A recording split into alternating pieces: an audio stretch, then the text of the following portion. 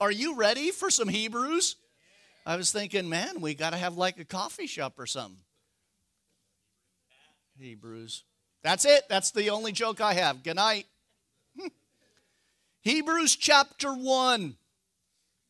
Again, if you need a Bible, raise your hand. We'll get you one. God, at various times in various ways, spoke in time past to the fathers by the prophets, has in these last days spoken to us by his Son, whom he has appointed heir of all things, through whom he also made the worlds, who being in the brightness of his glory, and the express image of his person, and upholding all things by the word and his power, when he himself purged our sins and sat down at the right hand of the majesty on high. Isn't that wonderful? Now listen, not to put down anything of Chronicles, right? But isn't that wonderful, a little refreshing tonight to hear that? We're back into Jesus now. Not that the Chronicles don't point. All of God's word points to Jesus. But man, the writer of the Hebrews knocks it out of the park. Now, this is going to be an intro. If you've never been through an intro here at Calvary, it's kind of usually lengthy to get us going into the context, the writer, the why of this book. Amen? I was listening to Joe Focht today, and he was mentioning Hebrews 1, and he goes, I don't know about you, but in my Bible it says Paul the Apostle wrote Hebrews. He goes, that settles it. It's in my Bible. Now, we could have a debate, which I don't want to have a debate, and the debate has been going on for the last 2,000 years. Who is the writer of Hebrews? I actually believe that it is Paul the Apostle, and I can set up some ideas of the why, and I will talk about the why in a minute. And the first point is, if you're a guy like Paul the Apostle who is hated by the entire Jewish establishment, would you put your name on a book that is writing to that establishment? What happens when you read something or you're looking at some article and it's somebody that you don't like? Do you read it? You're in church. No. Do you see the point?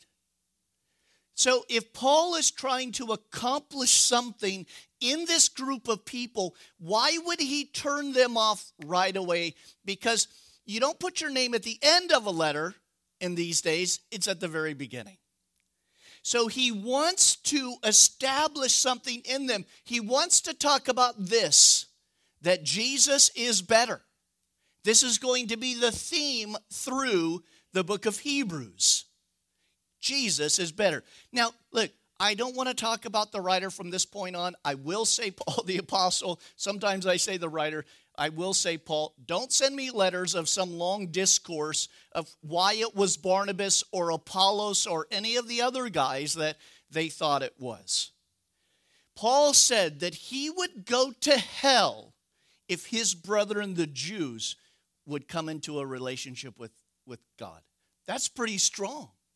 And you're going to see the heart of somebody who came out of a religious system like Paul, and now he is warning those not to get back or sucked back.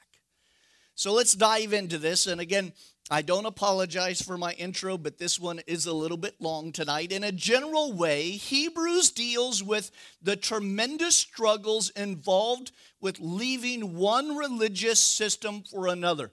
Now, when I say that, I'm using that in terms that we can understand. We know that Christianity is not a religious system. It is a relationship. Everybody got that? But to set this foundation, think about coming out of one religious system into another religious system. Got that? That's what this writer is doing.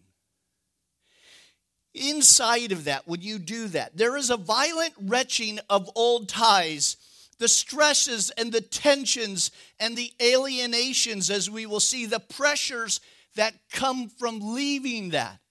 Maybe you have come out of an establishment religion, and now you've come into Calvary or some other denomination, and you too can identify with those who came out of Judaism. That strong mom, that strong relative that guilts you when you talk to them. See, Paul knew what it was like to lay it aside. Paul was part of this Sanhedrin. He knew what he had laid aside. And it was those Saturday evening meals with the family. In this epistle, the problem was not just the question of leaving an old system for a new one of equal value. Did you hear that? Let me say that again. In this epistle, the problem was not of leaving one old system for a new one of equal value. Rather, it was a matter of leaving Judaism for Christ. You're not going to a new religion, you're going to a person. Look at the wall. Jesus is better. I'm going to say that 1,000,000 times through this letter. They're not going to a new religious system. They're going to Messiah. And as the writer shows, this involves, as we will dive through this, leaving shadows for the substance, ritual for the reality, the prior for the ultimate, the temporary for the permanent. In short, the good for the best. And the writer is going to make these contrast all the way through. The problem also involved leaving the popular for the unpopular. Guys, we live in the United States of America still. I think that's what it was called back a couple hours ago. Right? And we take for granted this Christian nation. We do. You all do. I do. We take it for granted that we are not persecuted yet. But we take that for granted.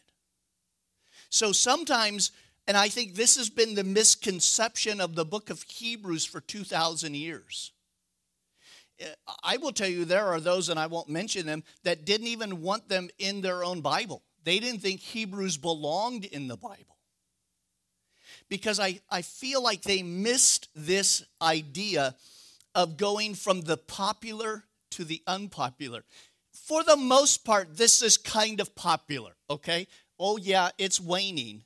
But we don't know what it's like to go from the popular to the unpopular unless you came from an establishment church and you've come to Calvary Chapel, who so many have talked about us as a cult. I remember the first time when I was doing overseas missions work, going into Austria and feeling just this dark oppression upon the nation. And in Austria, the government of Austria labels Calvary Chapel as a cult. That was the first time I've ever experienced that before. Coming from America, you're like, well, yeah, but what was it like to leave the popular for the unpopular? From the majority to the minority. How about from the oppressors to being oppressed? And this caused a lot of problems. The letter was written to the people with Jewish background. And again, one of the problems that I've seen that the church had is forgetting that it is not, and we're going to get to this is not a book to Gentiles. This is a book to Hebrews. Why is Matthew so different than Luke? Because Matthew is written from a Jewish perspective. Luke is written from a Greek perspective. Hebrews is not that book.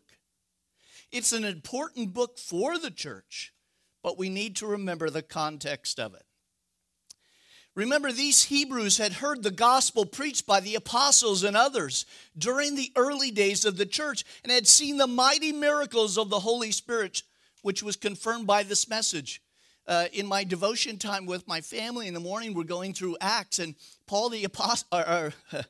Peter the apostle is just telling them what had happened on the day of Pentecost. And he goes, men and brethren, it's 9 a.m. We're not drinking. This is the Holy Spirit.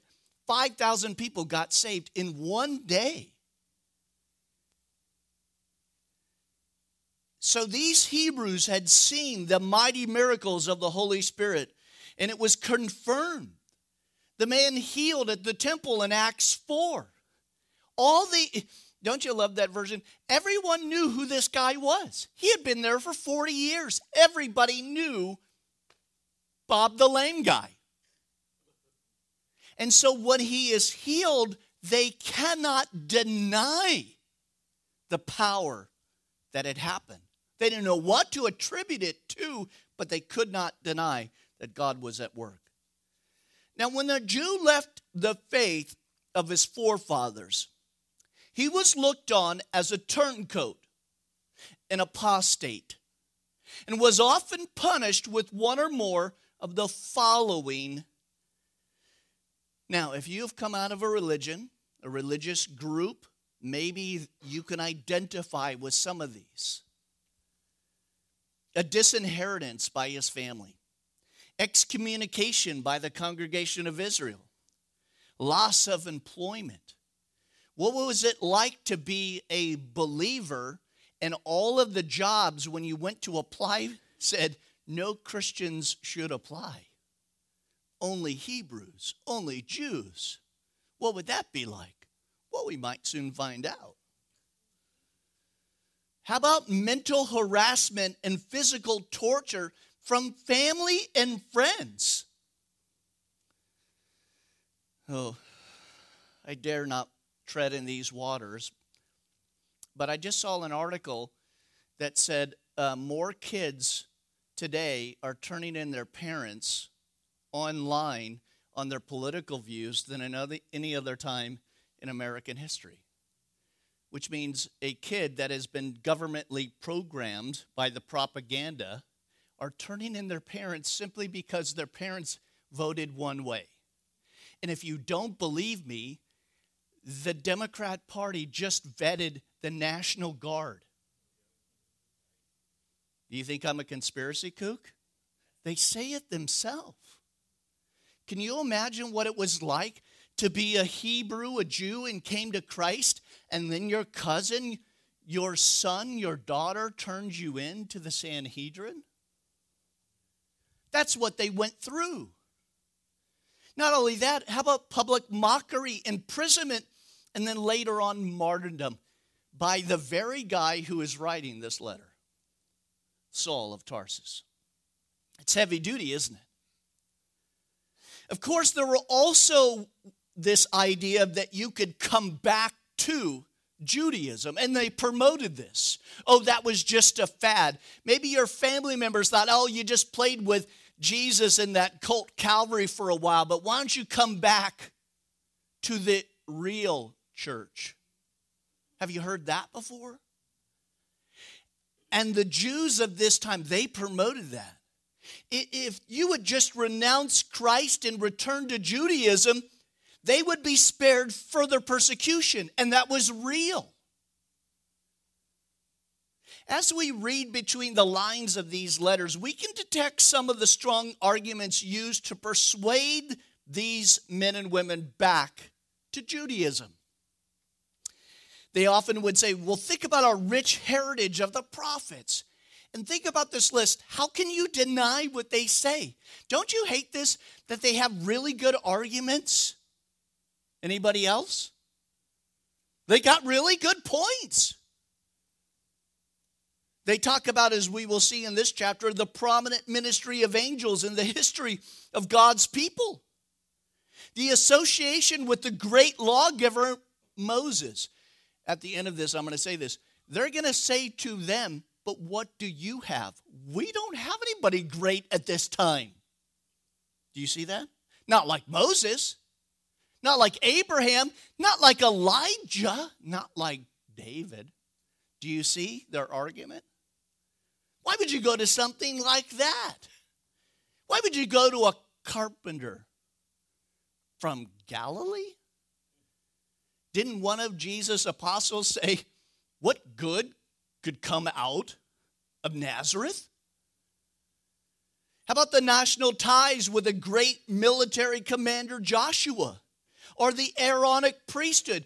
As we go through this list, this is what the writer will address through the book of Hebrews as well. How about the temple. Just the temple. What do you guys got? A room over the Kroger supermarket? We did. What are you guys meeting in a warehouse? In an industrial part of Myrtle Beach? What are you, weirdos?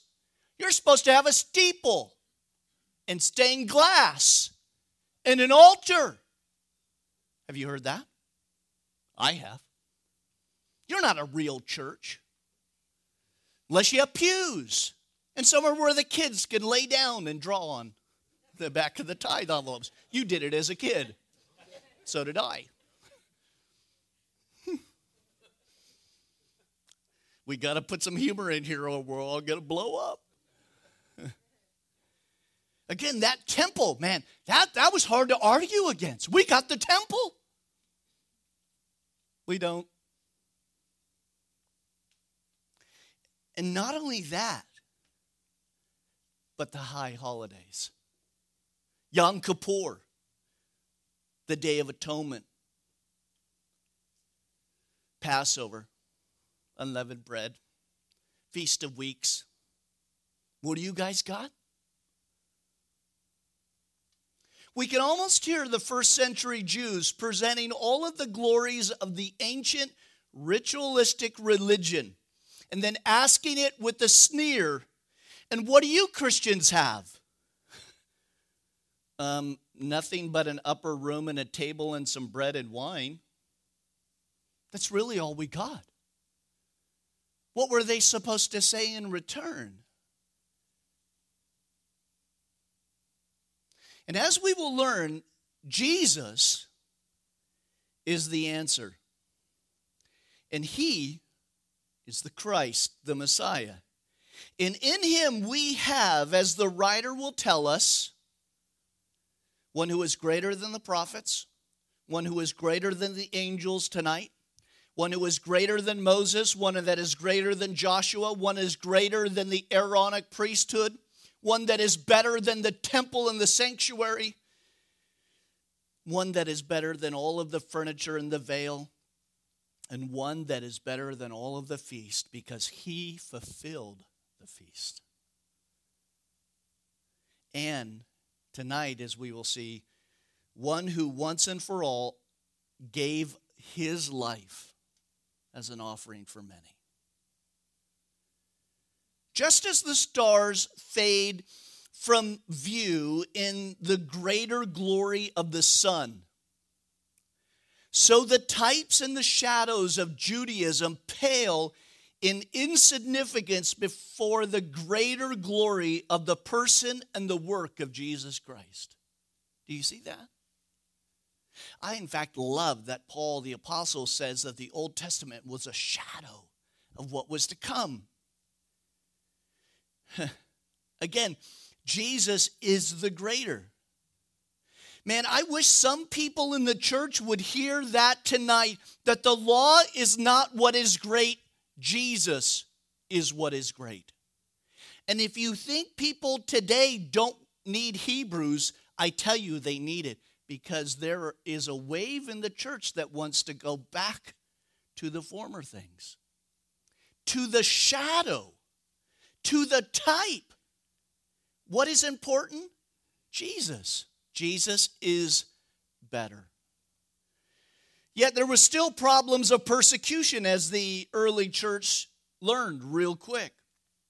And those who professed to be followers of the Lord Jesus faced bitter, fanatical opposition. Case in point, Saul the Apostle, or Saul of Tarsus, and later on Paul.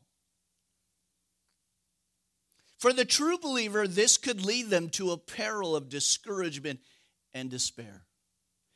Maybe they were thinking they made the wrong choice. Maybe this was wrong to go down this path. Guys, it is so easy to be a follower of Jesus today. It is simple. You don't, if you come up and accept prayer and you get saved, you're not immediately kicked out of your job and your family and anything else, maybe Facebook.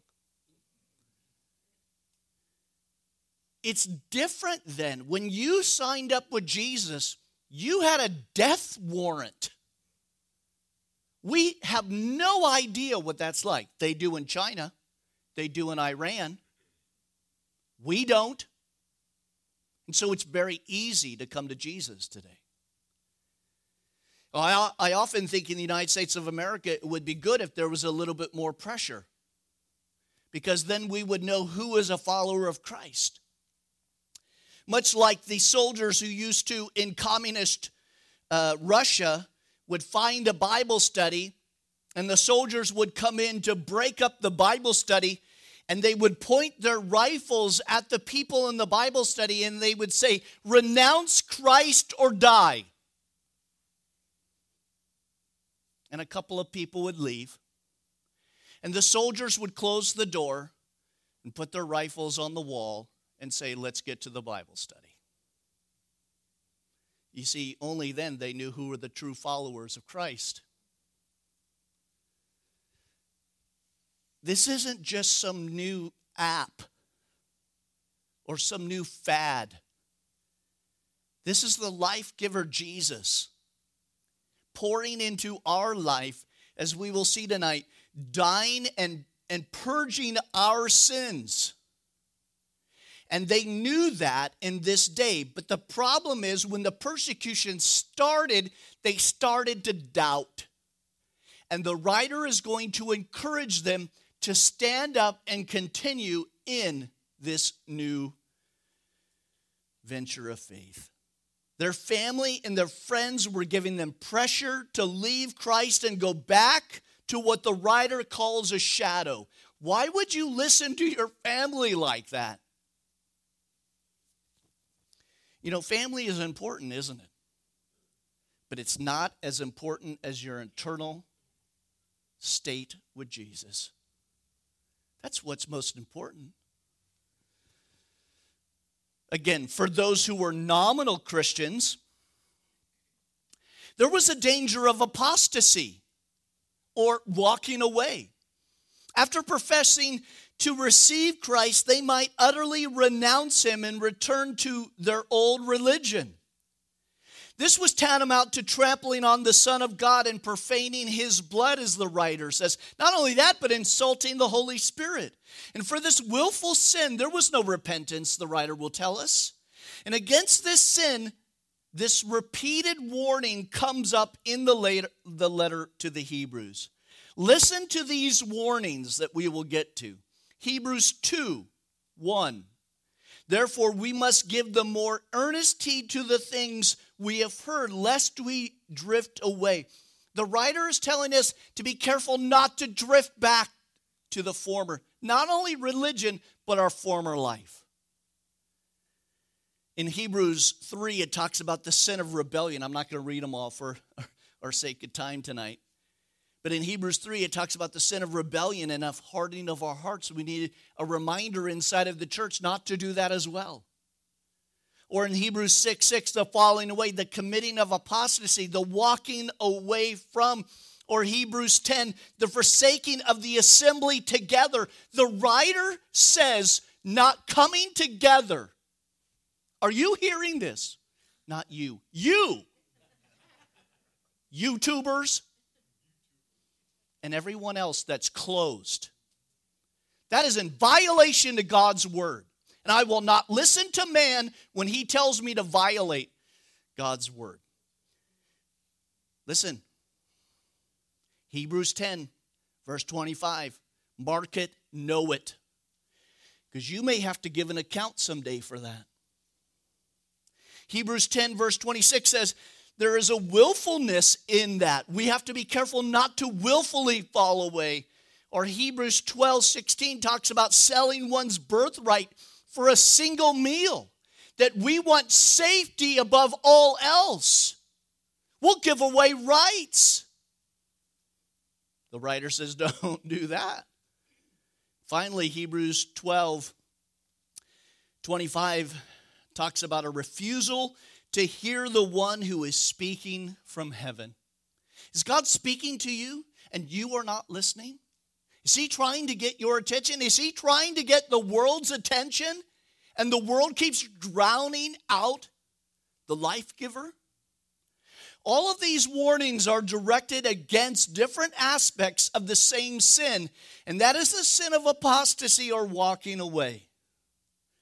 And the message of the Hebrews is as timely as it is today as it was before 70 AD.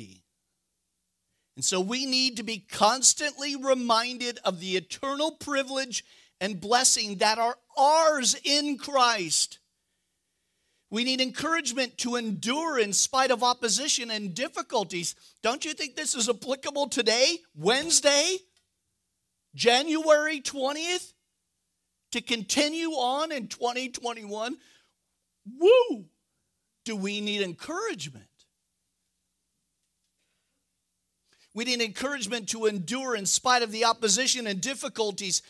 And all professing believers need to be warned against reverting to ceremonial religion or just going through the motions of church. And we can easily just go through the motions and go to church. The thing that was different about California versus here is if you were going to church in California, you were going to church because no one else did that. You come to the South, everybody goes to church in the South. Well, at least when I moved here 19 years ago. Now it's getting a little different. It can be the same thing. And in the buckle of the Bible Belt in South Carolina, we too can fall into the same pitfalls of those in organized religion. Guys, there is a difference between listening and hearing God. Jesus often said, "He who has ears to hear, let him hear." This statement suggests that it takes more than just physical ears to hear the voice of God. It always requires a receptive heart. That's why when you come to church on Sunday and Wednesday, before you even hit the doors, Lord, would you open up my ears, my heart to what you would have me to know from your Holy Spirit today?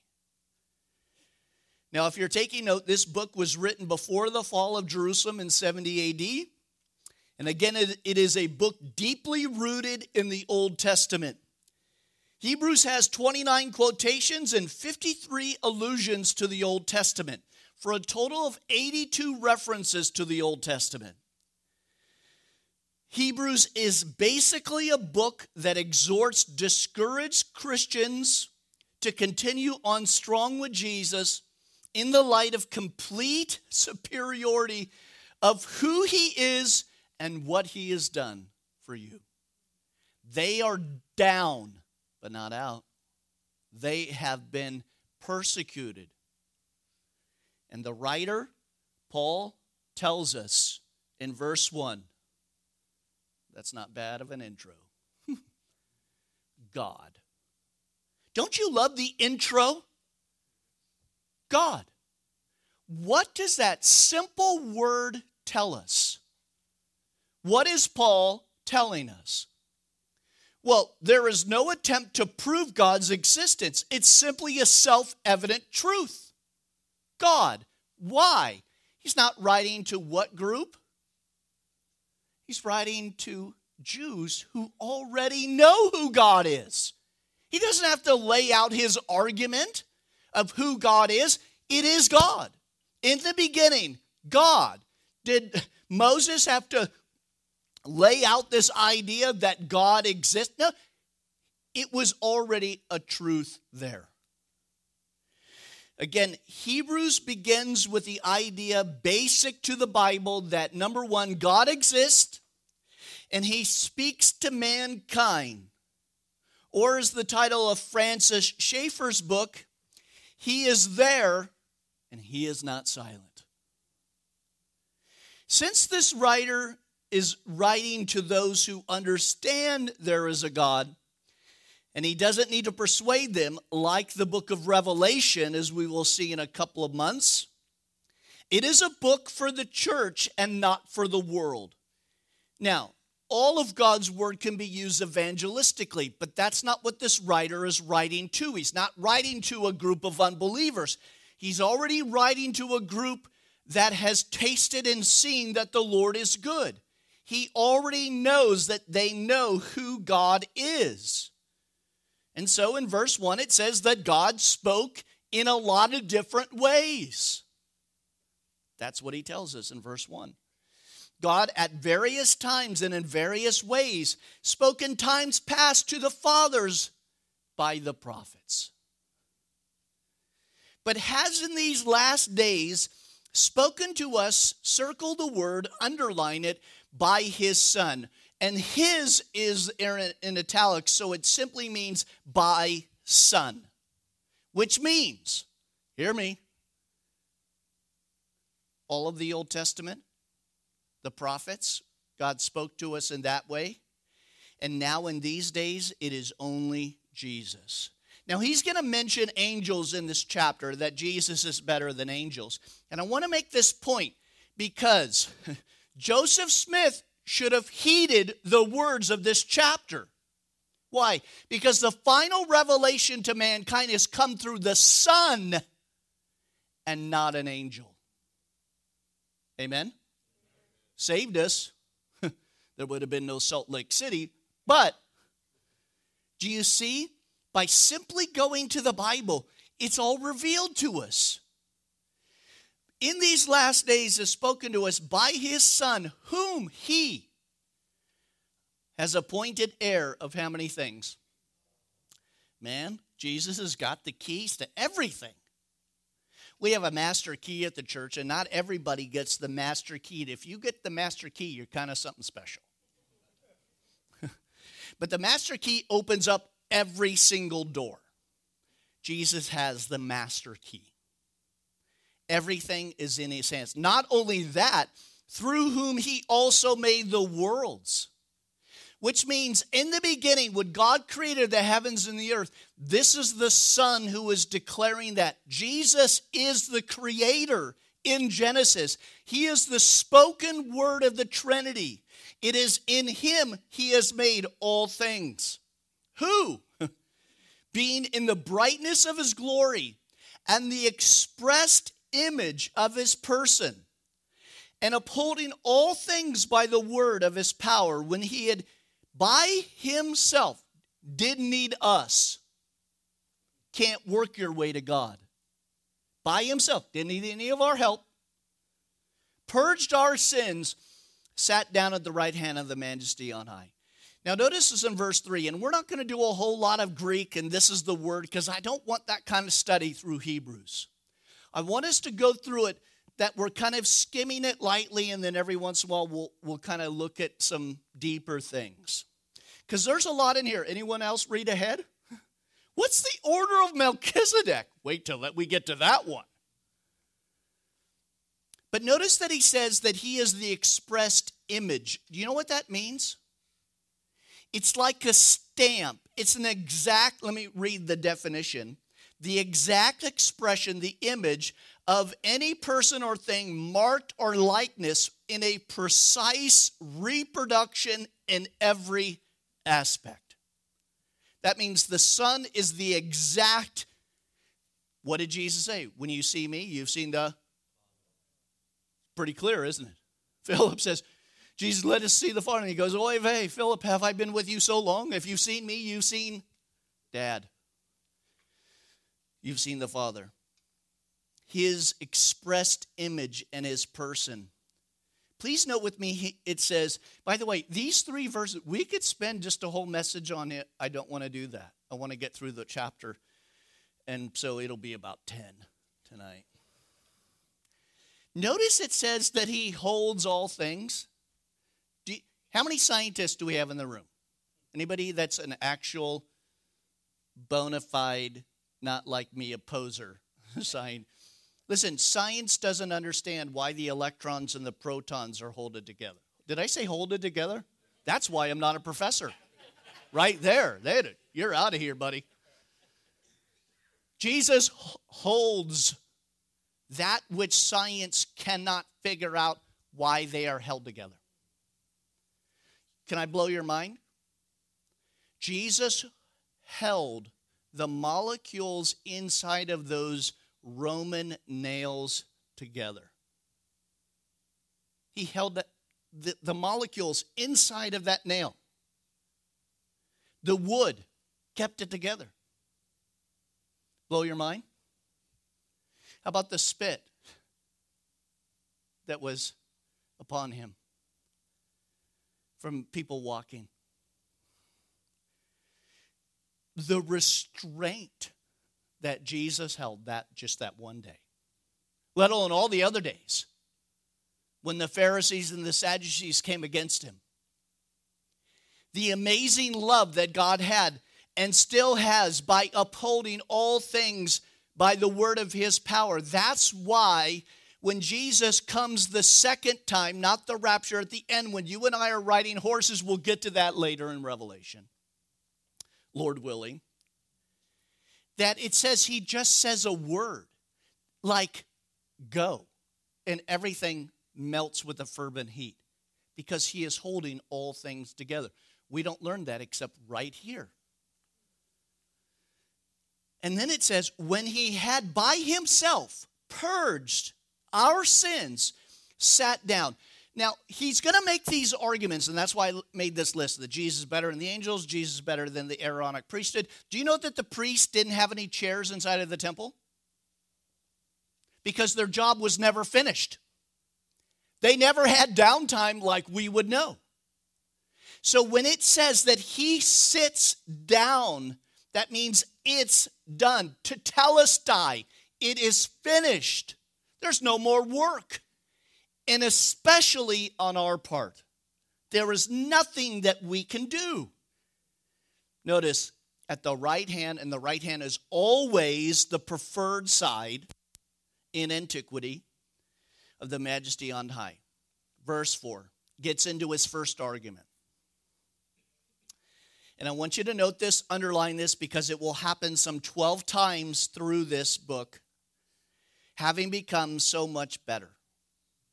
That's Paul's argument. That Jesus is better than anything that the old system had, so why go back to the old system?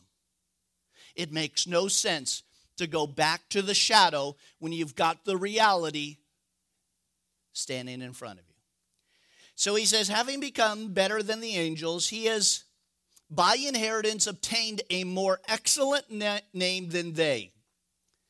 Now, Paul builds on that argument, and he's going to tell us of which of the angels has God did this for. And his point is, in Judaism, in Jesus' day, they held angels to a high esteem.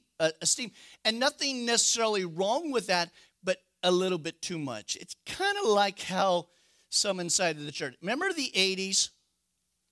Anybody remember the 80s? And some of you remember the 80s?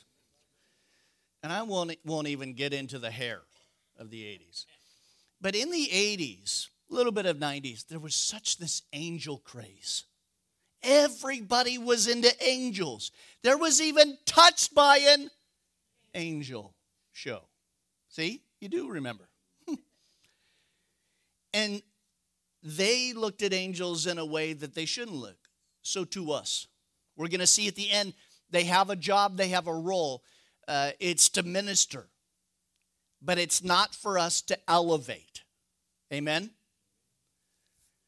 And I don't mean to say it this way, but let's just get the religious imagery off our walls. You got no place for it. Don't send me a letter tomorrow. Verse 5. And now he builds his argument.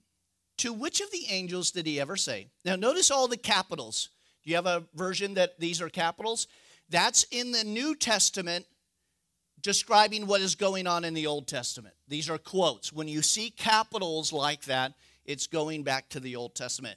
And he says, which of the angels did he ever say, you are my son, today I have begotten you?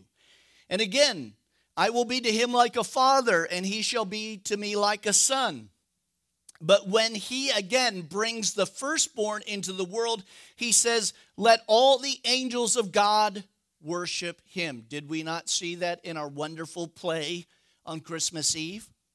All of the kids dressed up in their angel garb. What are they saying? Glory to God in the highest. And peace, goodwill towards men. No one is worshiping the angels. They are praising Jesus being born on planet Earth. And the angels, he said, who makes the angels spirits and his ministers of the flame of fire. We'll get into that at the end here. But listen, I have a good, healthy respect of the angels. And by the way, we only have 2 named in the Bible. Now, this should be kind of easy. If there's only 2, we should get them. Michael, thank you. Gabriel, apparently in charge of all birth announcements. Michael, it says, is Michael the archangel, which leads us to believe that he's probably numero uno when it comes to angels. Then we've got seraphim, right? We got levels of angels. Satan is in there somewhere. Worship leader. But he says that these angels were ministers. They have a specific role, and we'll get to that at the end here. He says, but to the Son, he said, your throne, O God, is forever and ever, and a scepter of righteousness is the scepter of your kingdom. The point is, he never said that to an angel. Or you have loved righteousness and hated lawlessness. Therefore, God, your God, has anointed you with the oil of gladness more than your companions. Or, verse 10, you, Lord, in the beginning laid the foundations of the earth, and the heavens are the work of your hands. And they will perish, but you will remain. They will grow old like a garment, and like a cloak you will fold them up. Do you see how easy God is going to this whole earth is going away? It's why to live like Abraham, a pilgrim and a sojourner, is such a wise thing. He continues, and they will be changed, but you are the same, and your years will not fail. But to which of the angels did he ever say, sit at my right hand till I make my enemies your footstool? Do you see the comparison of what the writer is doing, what Paul is doing? He's saying, you guys believe this in angels, and what I'm telling you is that Jesus is better than that. Then he's going to tell us that Jesus is better than the priesthood, and he's going to lay all of that out. And in the last verse, and I am thankful that we got to the last verse tonight. And are they not, speaking of angels, ministering spirits sent forth to minister to those who will inherit salvation? And the Bible seems to, not concrete proof, but pretty good, that the angels are there to not only to minister to us, but also for a protection. I mean, we could have a little testimony party of how many of you, maybe as a kid, were about to go get a ball and something grabbed you and you didn't know what it was, or pulled you back and a car went by and you were going to be squashed like a grape, but something protected you. Or that ministering angel put that slow tourist right in front of you. And you knew that if you were going the same speed that you were going through, that guy was going to blow through that red light and you were going to heaven immediately. But you weren't done yet. These ministering spirits, what God has allowed to come into our life as a ministering spirit, and they are not equal to Jesus. In fact, let's read a couple of verses in the chapter 2, and then we'll come back next week and we'll revisit them. He says, therefore, we must give the more earnest heed to the things that we've heard, lest we drift away. His point is, you guys are focusing on the temple, on tradition, on the holidays, on angels, on the priesthood. And I'm telling you that what you are about to go back to is a shadow and a type, and you've got the real thing. Man, what would it be like if you came home every night and you talked to your wife's photo instead of her? But she's right there. Well, no, she's actually right over there. And so the writer is trying to get their attention. He's trying to encourage them. Listen, therefore we must give them more earnest heed to the things which we've heard, lest we drift away. We need to heed Paul's encouragement to us.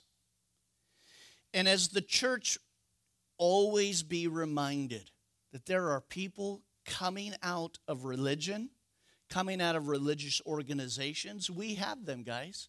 We have mainline denominations. We have the Roman Catholic Church, the Lutheran Church, these state churches that used to be dominant for a long time. And what was it like to come out of that? Well, if that's you, this is a great book for you.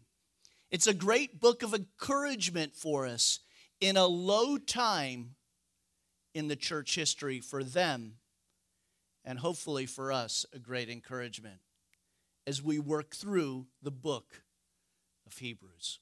Let's pray. Father, thank you. We thank you for your servant, Paul.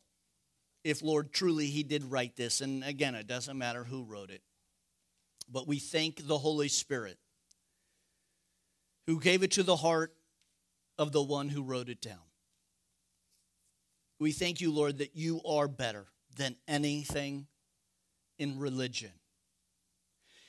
Lord, and it's difficult for people to understand that you are better than family and tradition and temples and pews and steeples and stained glass.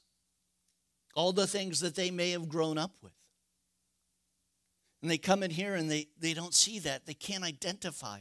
And they think that those things are needed to have a relationship with you. And they're just things. You are the image, the expressed image of the Father.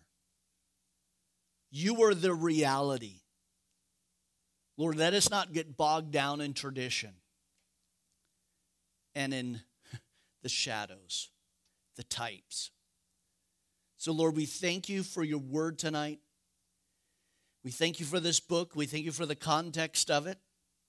And, Lord, we just pray that we would be safe in your arms. And, Father, that the message of hope would ring loud from the churches.